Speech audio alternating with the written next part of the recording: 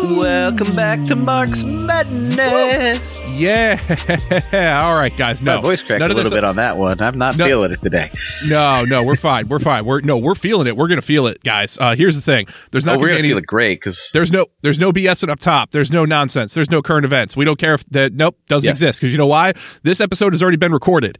It's been recorded one time, and no one will believe this. And you have every reason not to believe this. But we read 15 goddamn pages in one sitting, and then that recording.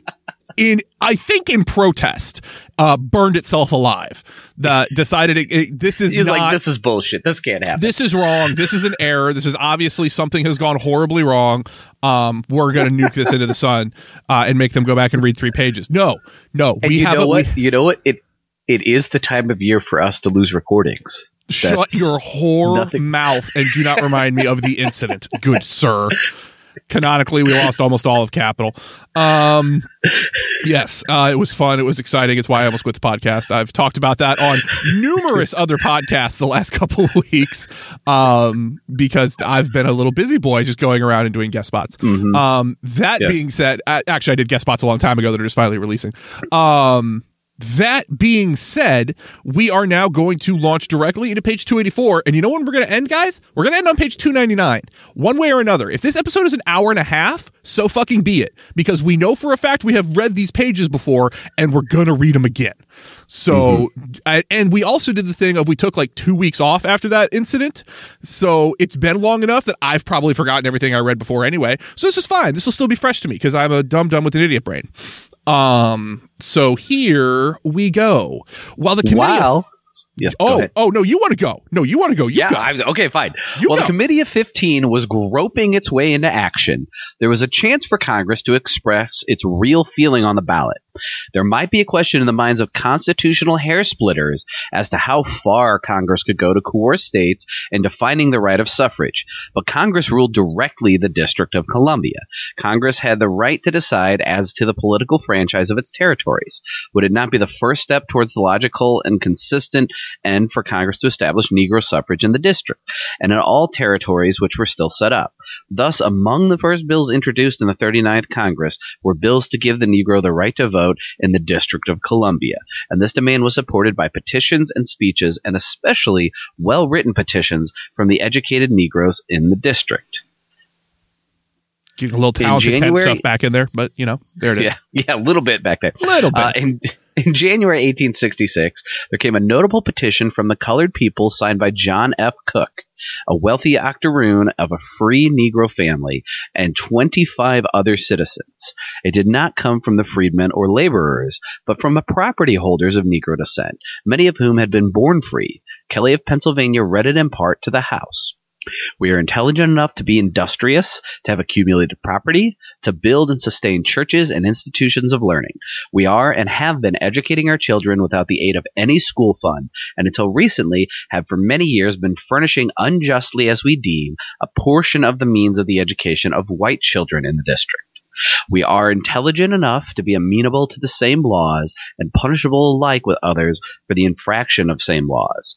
We sustain as far as a character on the records of crime and statistics of pauperism as any other class in the community, while unequal laws are continually barring our way in the effort to reach and possess ourselves of blessings attendant upon life and industry and self-denial of virtuous citizenship. Experience likewise teaches us that the basement is most humane, which is most complete. The possession of only a partial liberty makes us more keenly sensible of the injustice withholding those other rights which belonging to a perfect manhood. Without the right of suffrage, we are without protection and liable to combinations of outrage.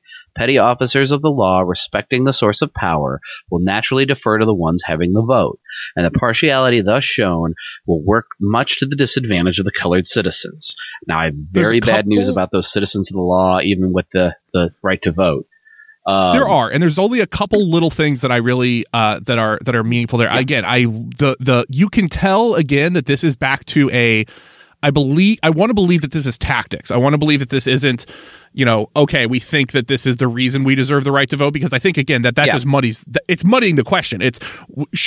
Everyone should have the right. Everyone should have the franchise. They are citizens of the country just like anyone else.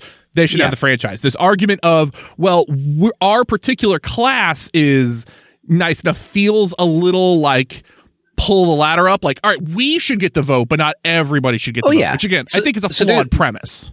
Yeah, there's a line in there that can go two different directions where they talk about unfairly paying for the public schools of white children. And at one point, that could be pulling the ladder up. Like, hey, we're rich. Why should we have to pay for that? Yeah. My kid doesn't go to that school. Why do I pay for it? That's an argument we hear today.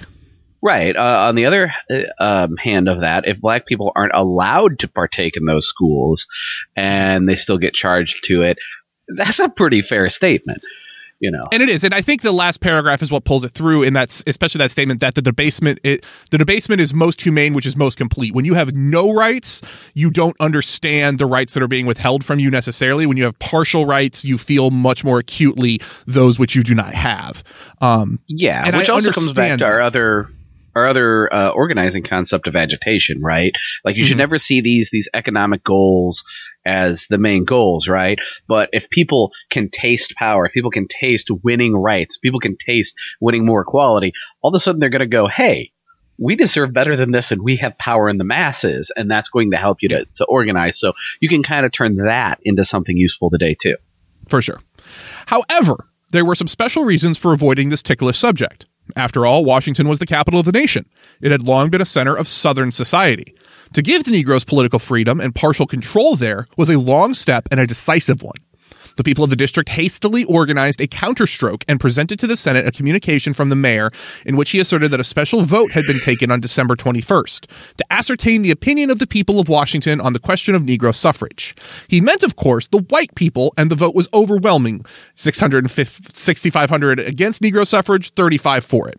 The communication proceeded in a fine climax of Southern rhetoric to say, this unparalleled unanimity of sentiment which pervades all classes of this community in opposition to the extension of the right of suffrage to that class engenders an earnest hope that Congress, in according to the expression of their wishes with respect of the consideration they would as individual members yield to those whom they immediately represent, would abstain from the exercise of its absolute power and so avert an impending future apparently so objectionable to those whom by the fundamental law of the land they have exclusive jurisdiction. This is something that you see all the time, and you're seeing it right now, and it's fun to watch politicians do this. They go back and forth depending on where the winds blow. Some days, oh, well, the will of the people says we must do this, we must act.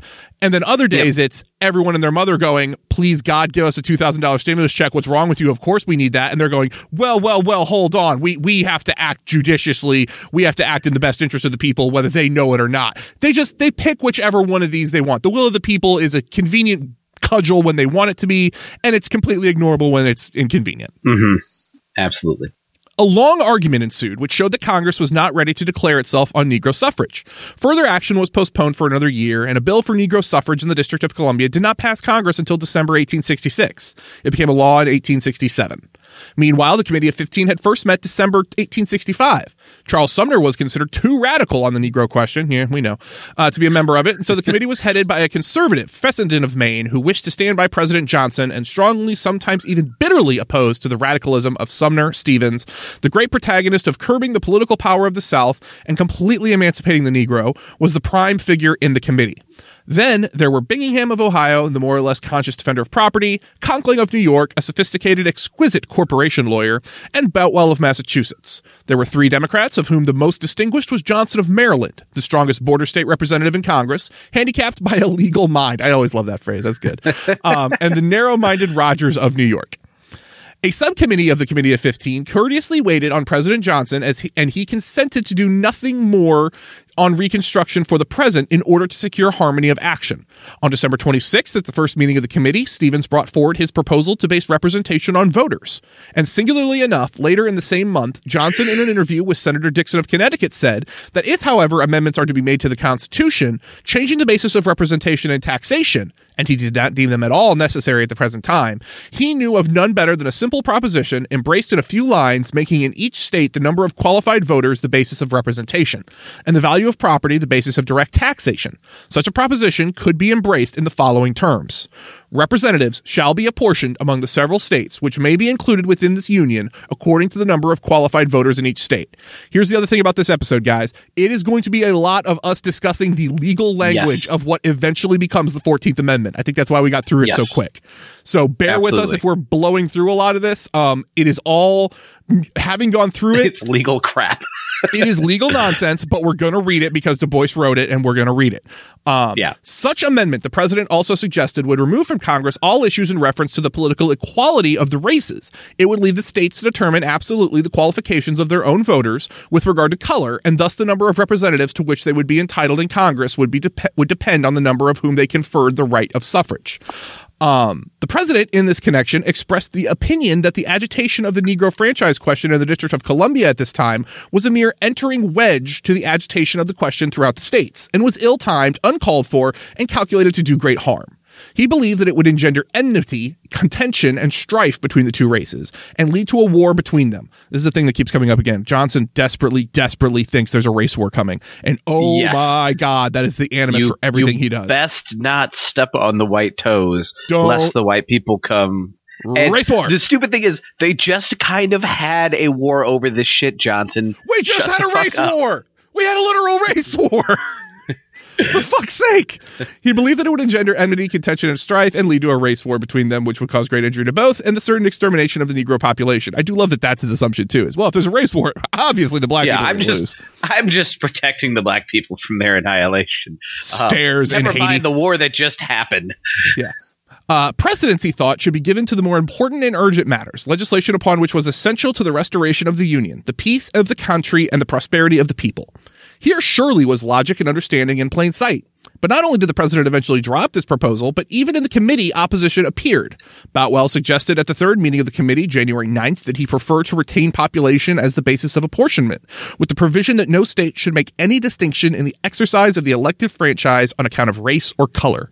Boutwell was from Massachusetts and New England, and even though Blaine had protested vigorously against the Stevens proposition in the House the day before, January 8th, it was a curious situation, which Blaine explained in part, and in part he did not. New England had lost a good proportion of its male population by migration to the West, and it did not just allow the women to vote. New England, moreover, had a large immigrant population which she was using in her mills and on which a part of her representation in Congress was based. She proposed to make this population still larger.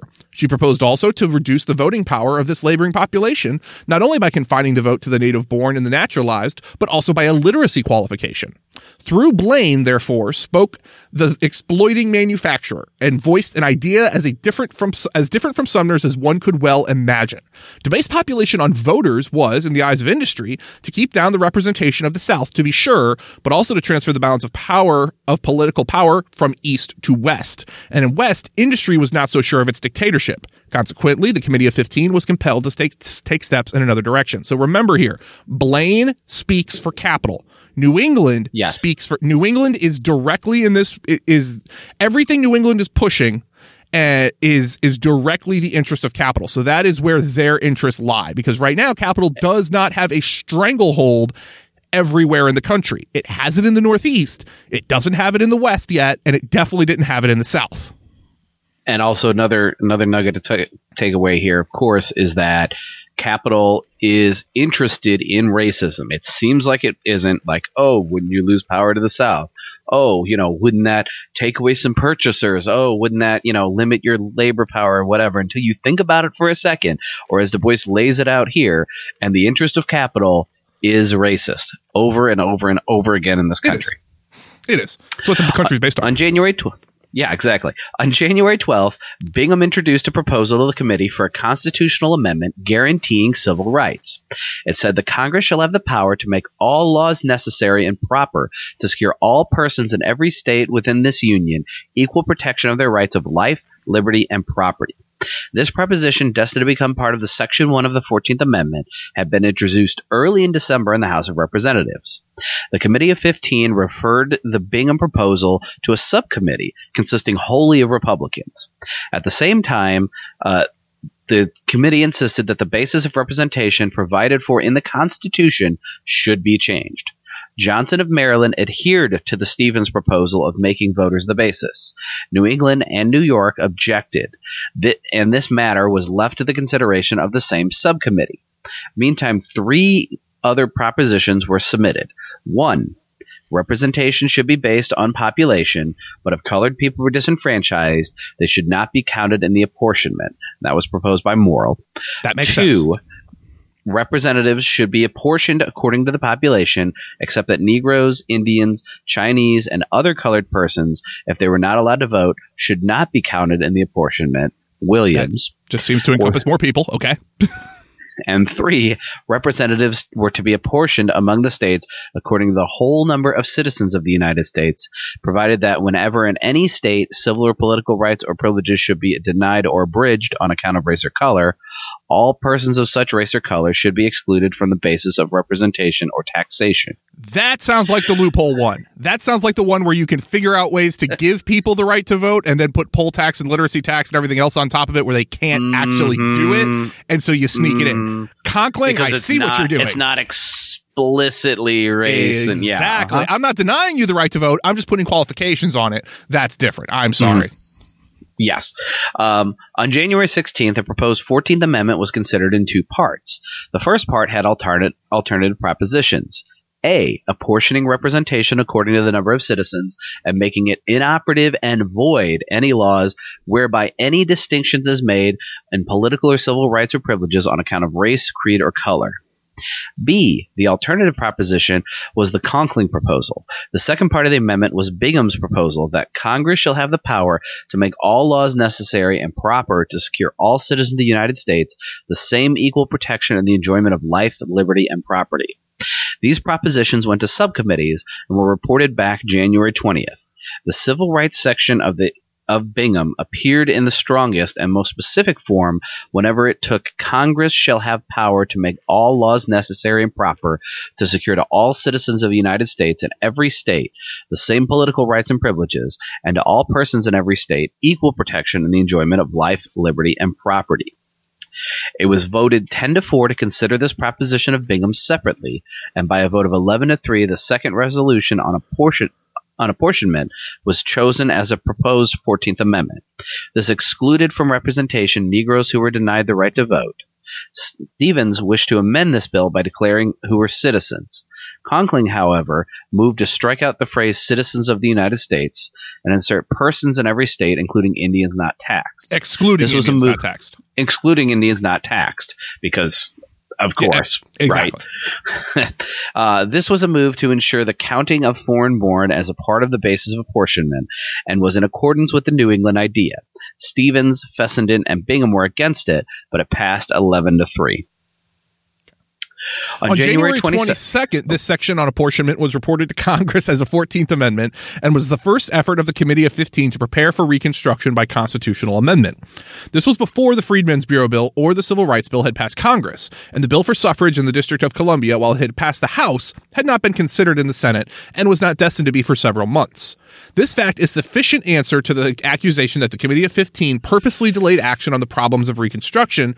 Within less than a month after its work began, it laid its first proposition within Congress. This is obviously attacking a particular critique of the Committee of 15 that I'm sure is glossed over well in our time, but worth noting there. Stevens reported this first form of the 14th Amendment to the House and asked rather peremptorily that it pass before sundown. His reason was that there were numbers of states' legislatures in session and that they should consider it immediately. But he was disappointed. There was too much opposition in his own group. Conkling elaborated and made the specific argument which Stevens had first brought forward. The 4 million people who had suddenly been released from slavery, while falling within the category of quote-unquote free persons, were not yet political persons. This emancipated multitude had no political status.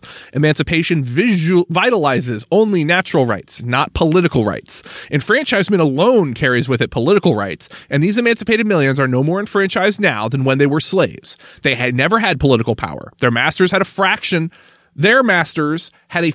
of power as masters. But since the relationship of master and slave was destroyed, this fraction of power could no longer survive in the masters. There was only one place where it could logically go, and that was to the Negroes. But since it was said that they are unfit to have it, It is a power astray without a rightful owner. It should be resumed by the whole nation at once. If a black man counts at all now, he counts as 5/5 of a man, not as 3/5. 4 millions, therefore, and not 3/5 of 4 millions are to be reckoned in here and now. And in 11 states, most of these 4 million were presumed to be unfit for political existence, since the framers of the Constitution did not foresee such contingency. Oh, we're back to the fucking framers. And expected the emancipation would come gradually and be accompanied by education and enfranchisement.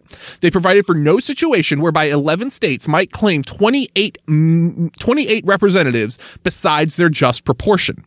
28 votes to be cast here and in the Electoral College for those held not fit to sit as jurors, not fit to testify in court, not fit to be plaintiff in a suit, not fit to approach the ballot box. 28 votes to be more or less controlled by those who once betrayed the government, and for those so destitute, we are assured of intelligent instinct as to not be fit for free agency. Shall this be? Shall 4 million beings count 4 million in managing the affairs of the nation, who are pronounced by their fellow beings being unfit to participate in administering government in the states where they live? Who are pronounced unworthy of the least and most paltry in the part of political affairs? Shall 127,000 white people in New York cast but one vote in this House and have but one voice here, while the same number of white people in Mississippi have 3 votes and 3 voices? Shall the death of slavery add 2/5 to the entire power which slavery had when slavery was living? Shall one white man have as much share in the government as 3 other white men merely because he lives where blacks outnumber whites 2-1? Shall this inequality exist, and exist only in favor of those who did the foulest and guiltiest act which crimsons the annals of recorded time? No, sir, not if I can help it. Ho! Yeah. I like the foulest and guiltiest act which crimsons the annals of recorded time. Yeah, guys, yes. They gave some speeches back in the day. They gave some speeches. They sure shit did. This proposition, he continued, rests upon a principle already embedded in the Constitution and as old as free government itself. A principle that representation does not belong to those who have no political existence, but to those who have. The object of the amendment is to enforce this truth. Every state will be left free to extend or withhold the elective franchise on such terms as it pleases, and this is without losing anything in representation if terms are impartial as to all. If, however, there is found a race so vile or worthless that to belong to it is alone a cause for exclusion from political action, the race is not to be counted here in Congress. Thus spoke New York in cold contrast to Thaddeus Stevens, but with quite as merciless logic. The argument made it clear that the basis of representation must be changed in some way unless the South was coming back with increased political power. What change should be made? The West wanted Stevens' original proposition, which had been introduced by Congress by Stevens himself and was also separately by 2 Ohio representatives, and which based representation on voters. But this proposition would have increased the power of the middle and western states at the expense of New England. Dare not tread on capital. And New England had her warning from Voorhees. Oh, good. This is where we get Jason back. Dude, Crystal Lake's back. Crystal Lake's back. Well, then, a majority of Republicans undoubtedly favored this. The proposition could not pass Congress without the support of New England, and the West yielded. Eliot of Massachusetts submitted an amendment in which was practically the 15th Amendment, but it was agreed that this could not pass Congress, and so finally the report was sent back to the Committee of 15. Meantime, on January 22nd, the Bingham Amendment on Civil Rights was considered in the Committee of 15 and referred to a subcommittee, after Boutwell had tried to make its wording milder by saying that Congress shall have power to abolish any distinction in the exercise of the elective franchise. I do love on January 27th. Oh, sorry. No, yeah, I do think this is relevant. This concept of defining what is and isn't doable, what is and isn't achievable is funny because again, and Du Bois does it very subtly here, but it's worth noting because he goes, this Eliot submitted an amendment, which was the 15th Amendment, and they determined it couldn't pass Congress. Well, pretty obviously did pass Congress. So don't pigeonhole what is and isn't possible here, people. Mm-hmm. On January 27th, this section was reported from the subcommittee with modifications and appeared now in the following words. Congress shall have power to make all laws which shall be necessary and proper to secure to all persons in every state full protection and the enjoyment of life, liberty, and property, and to all citizens of the United States the same immunities and also equal political rights and privilege. It was postponed. Bingham explained in 1871 that, after postponement, he had introduced this section of the amendment in the Committee of 15 in the words which now stands in the Constitution. He had changed the form in hope that the amendment might be so framed that in all the hereafter it might be accepted by the historian of the American Constitution, like Magna Carta, as the keystone of American legislation. The decision of Marshall versus the City Council of Baltimore, a celebrated case, had induced him to take counsel with Marshall. Thus, curiously enough, the constitutional restraints designated to protect the persons were changed into a form which eventually made it to the federal government, the protector of property against state enactments. And we're entering quote here. The Congress shall have the power to make all laws which shall be necessary and proper to secure the citizens of every state and all privileges and immunities of citizens in the several states. This substitute, which Bingham reported to the committee February 3rd, was adopted to the Committee of 15 on February 10th by a vote of 9-5. It was referred to Congress. It came up before the House of Representatives February 13th as a proposed constitutional amendment and was debated at length February 27th to 28th, when the House refused to table it but postponed it until April. When the Committee of 15 received the amendment on apportionment back from the House, it made a minor change of taking out the reference to direct taxes, which was irrelevant and of little importance, so that again, January 31st, the proposition came back to the House of Representatives. Stevens was unequivocal. Sorry. I do not want them, the southern states, to have representation. I say it plainly. I do not want them to have the right of suffrage before this Congress has done the great work of regenerating the Constitution and laws of this country according to the principles of the Declaration of Independence. Again, Schenck of Ohio tried to base representation on voters, but this was defeated. Stevens said that he favored it, but that it could not pass Congress. Again, getting into a lot of Stevens as the man of practical can we do versus ideological, which is a very interesting turn we start seeing here. Yeah, that's not who Stevens seemed to be in the past, but obviously he's been at Congress for a long time. Yeah, I think I think at a certain level the system kind of changes. Again, he I don't know if I can critique him for wanting to enact something that made a change, that made a material improvement in people's lives. So I don't know. Yeah. We'll see. In the meantime, the whole aspect of the political situation changed. The Freedmen's Bureau bill had passed Congress, and to the astonishment of the country, had been vetoed.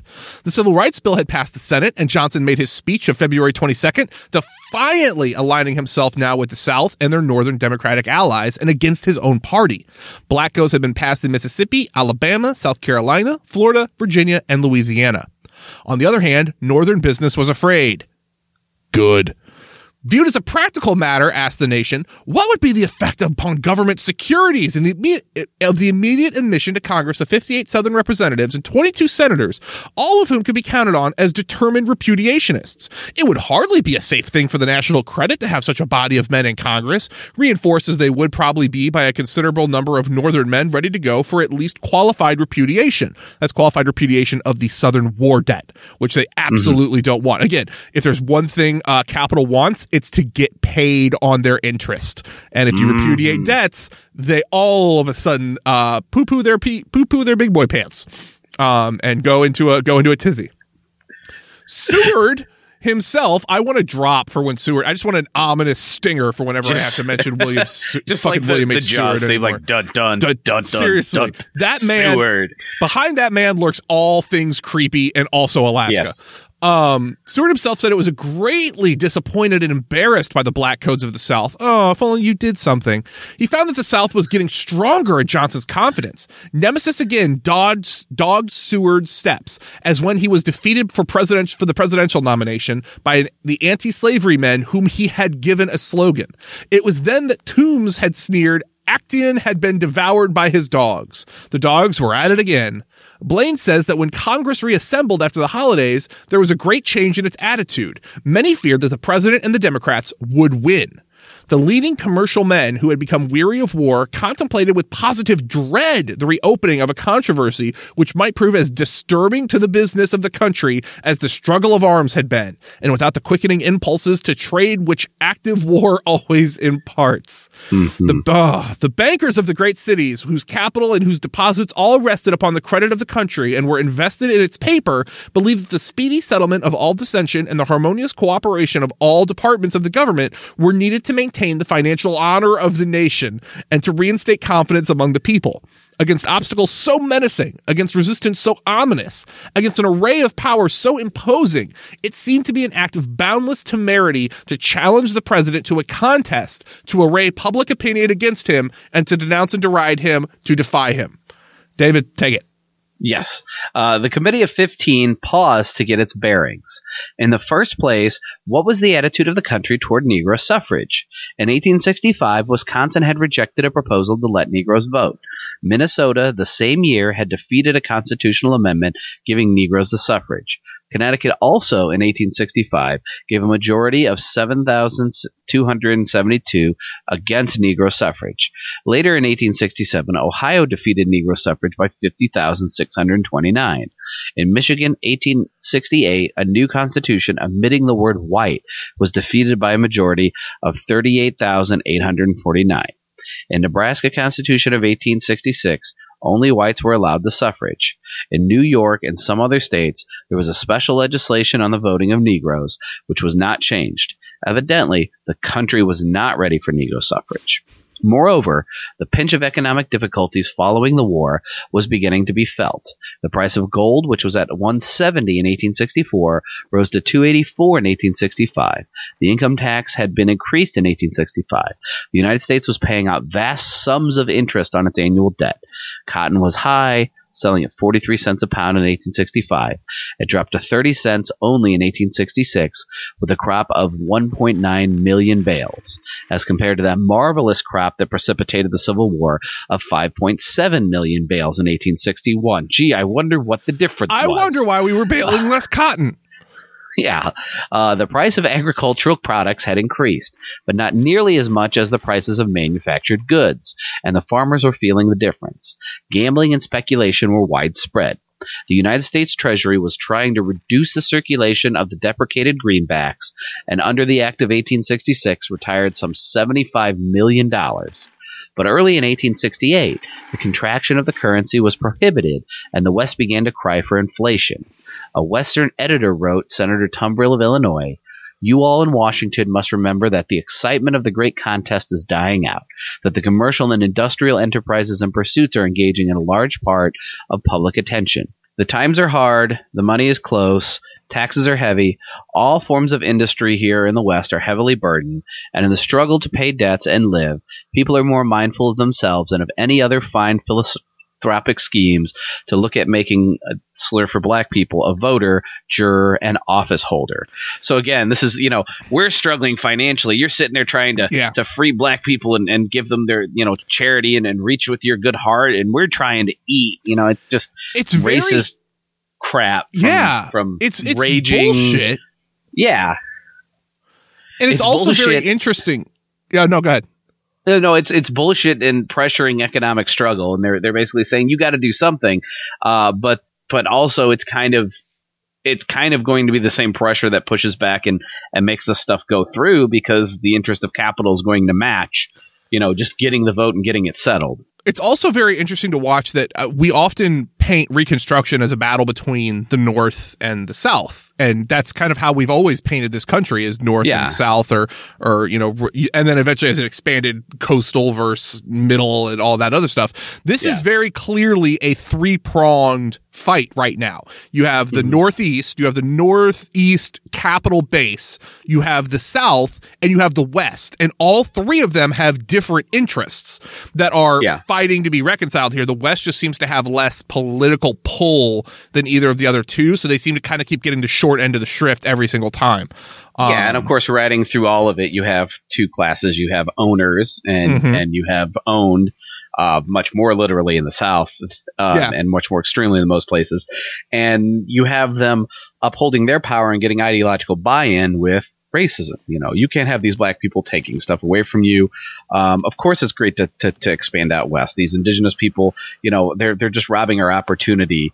Okay, well now out back east, they're in Washington, they're trying to finish the Civil War and be all charitable black people, but we're starving out here. Where's our fix? And of course in the South, they're turning white workers against black people. What are you if you're not above the slave? These are people who are below you. How dare they be equal to you? And they're going to take food off your table and compete for your jobs. And so there's this overriding, it uses racism and the concept of competition to uphold their power and uphold support from the oppressed people, but it's oppressors versus the oppressed, and it is very much in three different chunks. You have the expansionist chunk who's going out there to siphon resources and push indigenous people off the land. You have the slaveholder, the plantations in the South, and of course you have capital. You have industry in the northeast, region. Johnson knew nothing of finance. Oh, goody. What does Andrew Johnson know a lot about? What is his expertise? What is his qualification? Being a poor Southerner, that's it? To kiss some plantation owner ass? Yeah. And left the treasury entirely to McCulloch, who was struggling. October 31st, 1865, with a national debt that stood at $2.8 trillion. There was still, $2.8 billion. I apologize. Sorry, $2.8 billion. There's a lot of zeros, guys. There was still 2.8 large amount of monies. There was still doubt of the legal tender constitutionality of the greenback. Taxation was enormous and applied to almost every available subject. There faced the country a tremendous problem of reorganizing the debt, reestablishing the currency, and reducing the revenue. Stevens had rushed the Committee of 15 as fast as or faster than his majority wished. The first draft of the 14th Amendment reached the Senate and was attacked by Charles Sumner. Ooh, interesting. There was no greater proof of his courage, and his learning and keenness of mind were unquestioned. From the day of his great speech on Kansas to his unwavering advocacy of civil rights for Negroes and their political enfranchisement, he towered above his contemporaries. He was unwilling to compromise like Stevens, and for that reason was not made head of the Great Committee of 15. But there was no question about his integrity and his idealism.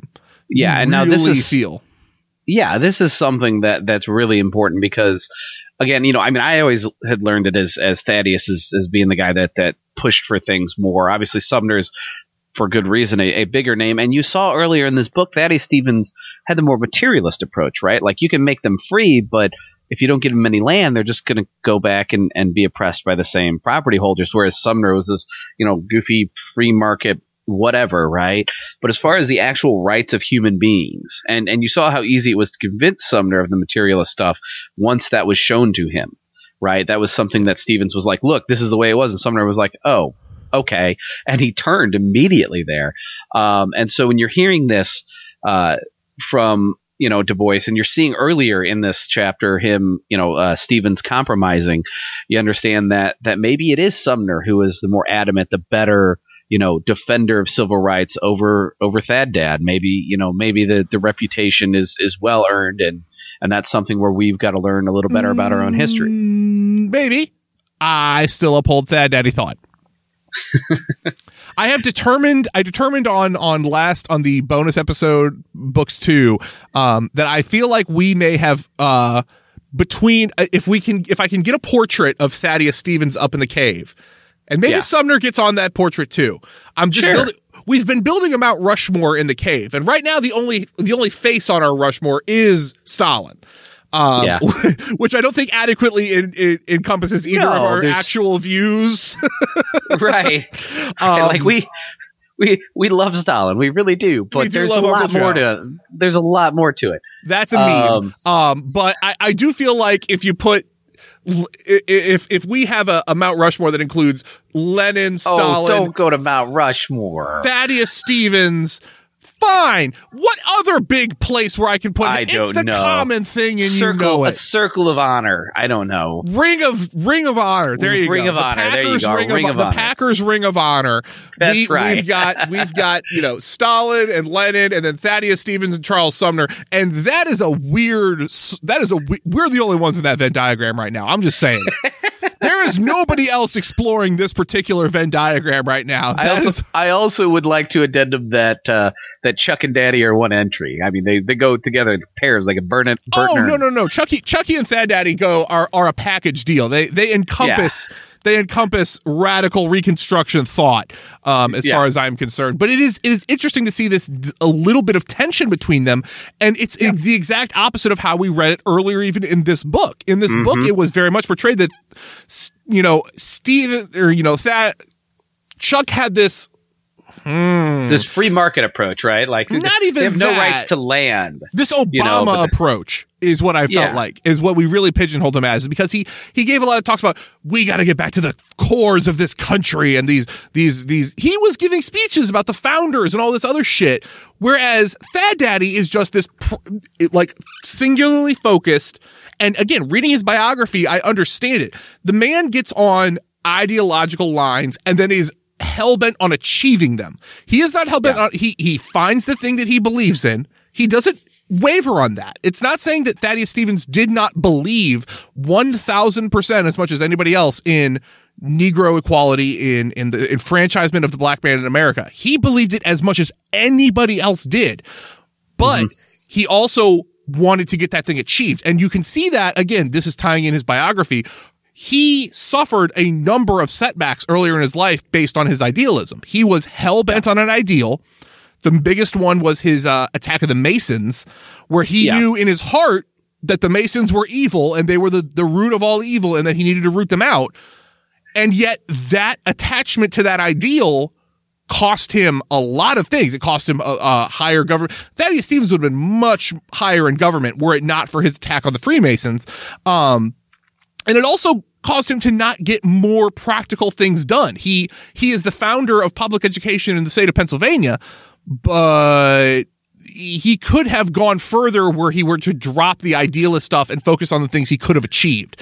And I think that does color where he comes from a little bit. Now, I'm not saying that he's right or wrong, but I'm saying it does inform where Thaddeus Stevens comes from, as opposed to necessarily where Sumner comes from. And I need to learn more about Sumner. Again, that's my next, after I get through the Stevens biography, I want to learn more about Sumner, because again, the only thing I think most people know about Charles Sumner is he got his brains knocked out with a cane.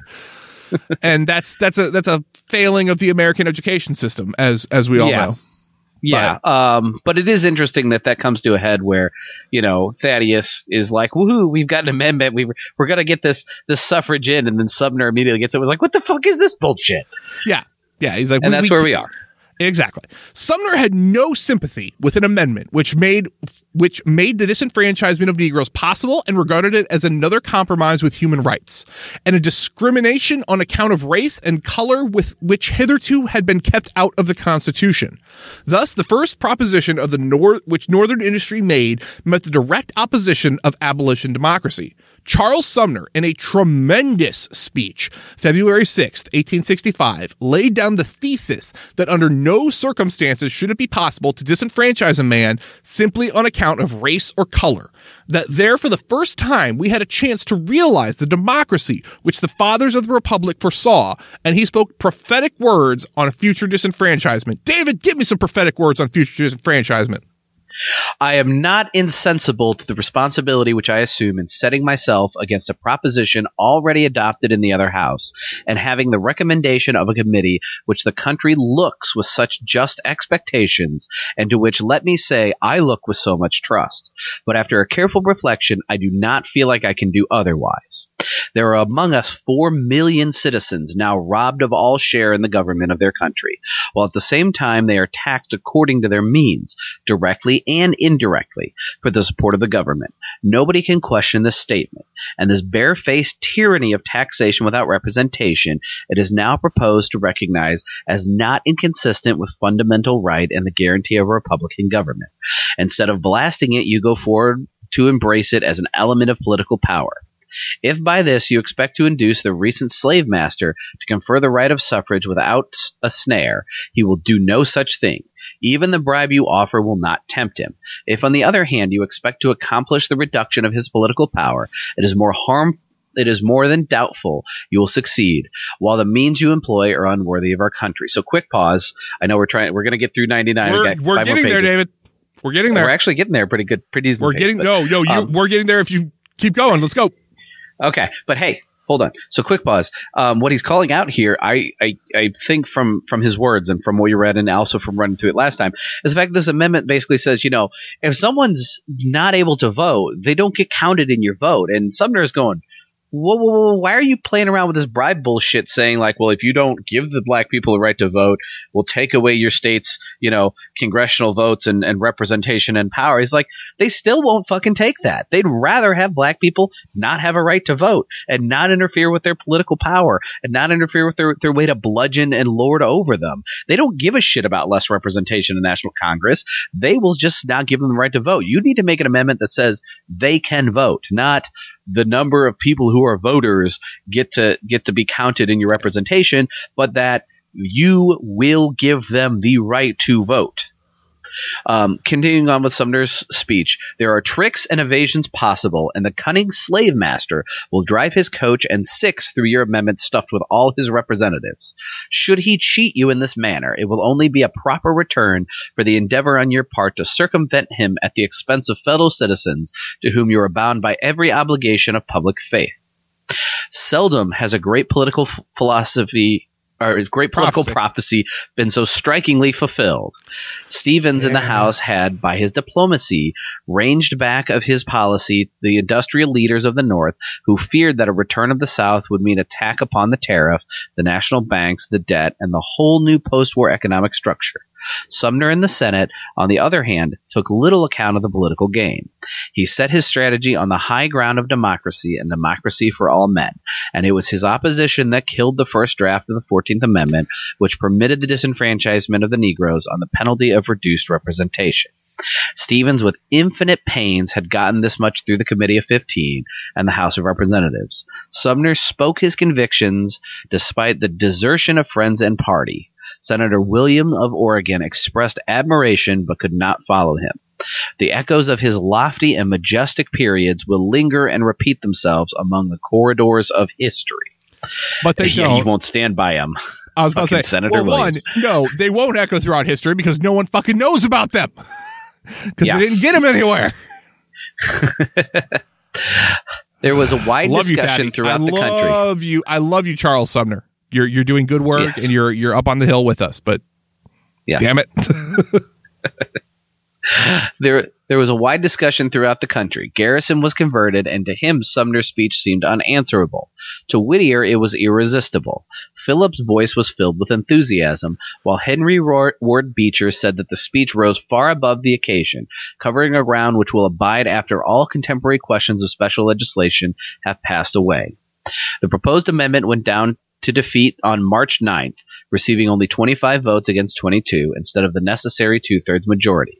Sumner's wild influence, while it did not command the full sympathy of Republicans or Democrats, nevertheless was enough to block compromise between the Northern industry and the abolition democracy. Fessenden was bitter and Stevens furious. No man demanded more of Negroes than Stevens, or was more thoroughly an advocate of complete democracy. But as he said, the control of the republics depends on the number, not the quality of the voters. This is not a government of saints. It has a large sprinkling of sinners. Just a sprinkling. I fucking love that quote. I fucking love that quote. As the head of the Committee of 15, he was trying to get a proposition for which a 2/3 majority of Congress would vote and start the country as far on the road towards democracy and abolition of caste as was possible under the circumstances. He complained that his proposition had been slaughtered by a puerile and pedantic criticism. Andrew Johnson was deeply incensed by Sumner's speech and sneered at it the next day. I am free to say to you that I do not like to be arraigned by someone who can get up handsomely rounded periods and deal in rhetoric and talk about abstract ideas of liberty who never periled life, liberty, or property. This kind of theoretical, hollow, unpractical friendship amounts to but very little. Anyway, fuck you, Andrew Johnson. Fuck you. Andrew Johnson. Fuck you, Andrew Johnson. Yes. All right. Here we go. This is the sprint to the finish, guys. Here we go. He was receiving a group of Negroes who were trying by direct appeal either to get sympathy or to probe by his animus against the race. The Freedmen's Bureau bill had passed, but Johnson had not yet indicated what action he would take. The Civil Rights Bill and the first draft of the 14th Amendment were before the Senate. Perhaps the delegation had hoped to influence him. Douglas had seen Johnson on Inauguration Day in 1865, when President Lincoln had pointed Douglas out to him. The first expression which came to his face, and I think this was the true index of his heart, was one of bitter contempt and aversion. Seeing that I observed him, he tried to assume a more friendly appearance, but it was too late. In the interview with President Johnson, February 7th, 1866, guys, this is the interview. This is going as long as it has to, but this, holy shit, this is a thing. Yeah. Where President George T. Downing, there were present a bunch of people. What was said on the occasion brought the whole question virtually before the American people. Until that interview, the country was not fully aware of the intentions and the policy of President Johnson on the subject of Reconstruction, especially in respect to the newly emancipated class of the South. After having heard the brief address made by him to Mr. Downing and myself, he occupied at least 3/4 of an hour in what seemed a set speech, and refused to listen to any reply on our part, although solicited to grant a few moments for that purpose. The president shook hands with the colored men, and then George T. Downing, a leading Negro from Newport, Rhode Island, opened the discussion. He said to the president, "We desire for you to know that we come feeling that we are friends, meaning a friend." He said that they are represented colored people from the states of Illinois, Wisconsin, Alabama, Mississippi, Florida, South Carolina, North Carolina, Virginia, Maryland, Pennsylvania, New York, the New England states, and the District of Columbia. They were not satisfied with an amendment prohibiting slavery, but wanted it enforced with appropriate legislation. We are Americans, native-born Americans. We are citizens. We see no recognition of color or race in the organic law of the land. It has been shown in the present war that the government may justly reach its strong arm into the states and demand from those who owe it allegiance their assistance and support. May it not reach out a like arm to secure and protect its subjects upon whom it has a claim. Then Frederick Douglass came forward and said, Your noble and humane predecessor," ooh, don't bring up the guy that came before him. He gets very testy about that. "Placed in our hands the sword to assist in saving the nation, and we do hope you, his able successor, will favorably regard the placing in our hands the ballot with which to save ourselves."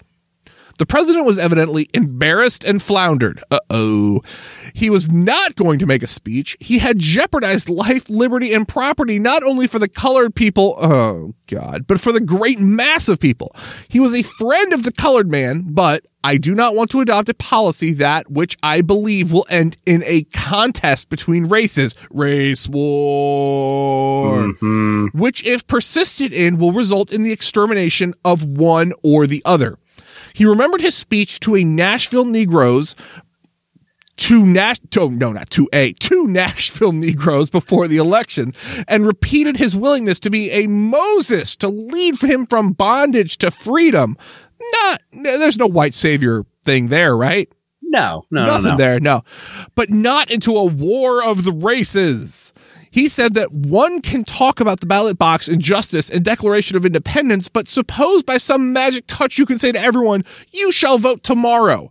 How much would that ameliorate their condition at this present time? Then the president approached Douglas and said, "Now let us get close up on this subject." I don't like that. That's weird. He said he opposed slavery because it was a monopoly and gave profit to an aristocracy. You should oppose it for other reasons. By getting clear of the monopoly, they had abolished slavery. No, you didn't.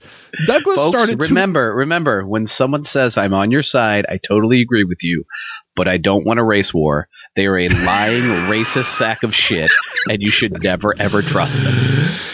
Douglas started to interrupt, but the president was not through. He went on to the position of the poor white in relation to the slave owners and how the slaves despised the poor whites. Douglas denied this personally, but the president insisted that anyway, most colored people did, and this made the poor white man opposed both to the slave and to his master, and that therefore there was enmity between the colored man and the poor white. Already Already the colored man had gained his freedom during the war, and if he and the poor white came into competition at the ballot box, a war of races would result.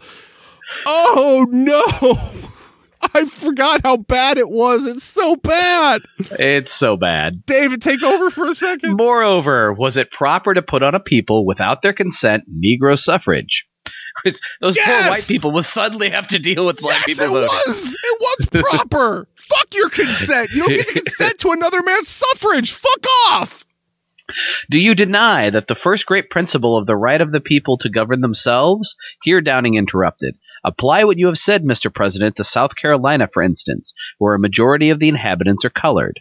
The president twisted uncomfortably and said that the matter which he referred comes up when a government is undergoing a fundamental change, and that he preferred to instance Ohio rather than South Carolina. I like my example better than yours. Over here. Use my example. Come on, mine. please. Yeah.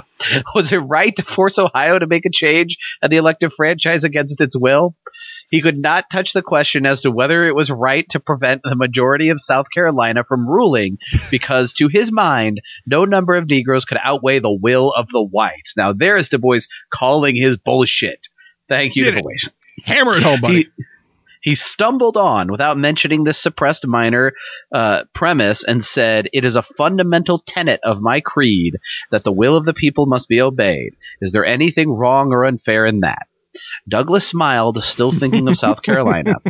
"A great deal that is wrong, Mr. President, with all respect." But the president insisted, "It is the people of the states that must for themselves determine this thing. States' rights. States' rights. I do not want to be engaged in a work that will commence a war of races." Again, with this made-up race war. And we already had the closest thing to the race war, which will not break out from this Negro vote. And who won that?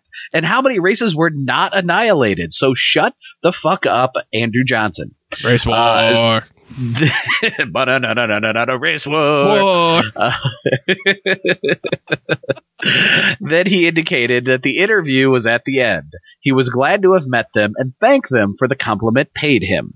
Douglas returned the thanks and said that they had not come to argue, but if the president would grant permission, we would endeavor to controvert some of the positions you have assumed. Mr. Downing, too, suggested persuasively that the president, by his kind explanation, must have contemplated some reply to the views which he advanced. You must have actually thought about some reply to us, right? You thought about the things you just said, right? Like, you said those out loud once or twice. Did you hear the words we say and think about what you said and put them together? It's okay. Douglas continued, "I would like to say one or two words in reply. You enfranchise your enemies and disenfranchise your friends. My own impression is that the very thing that your excellency would avoid in the southern states can only be avoided by the very measure that we proposed.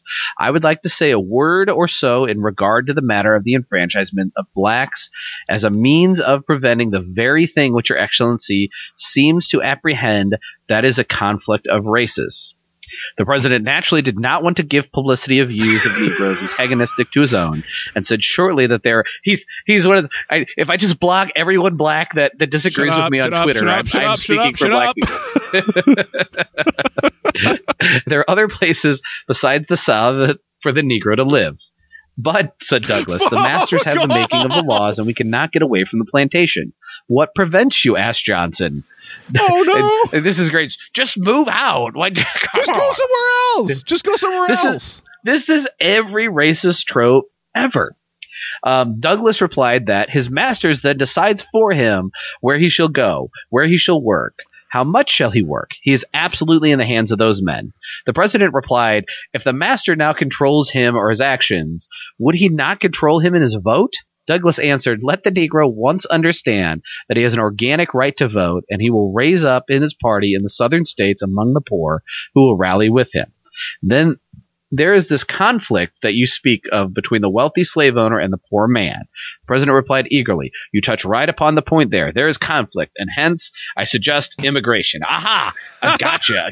Wouldn't he just tell him where to vote? Gotcha. You should go somewhere else, not here. Right.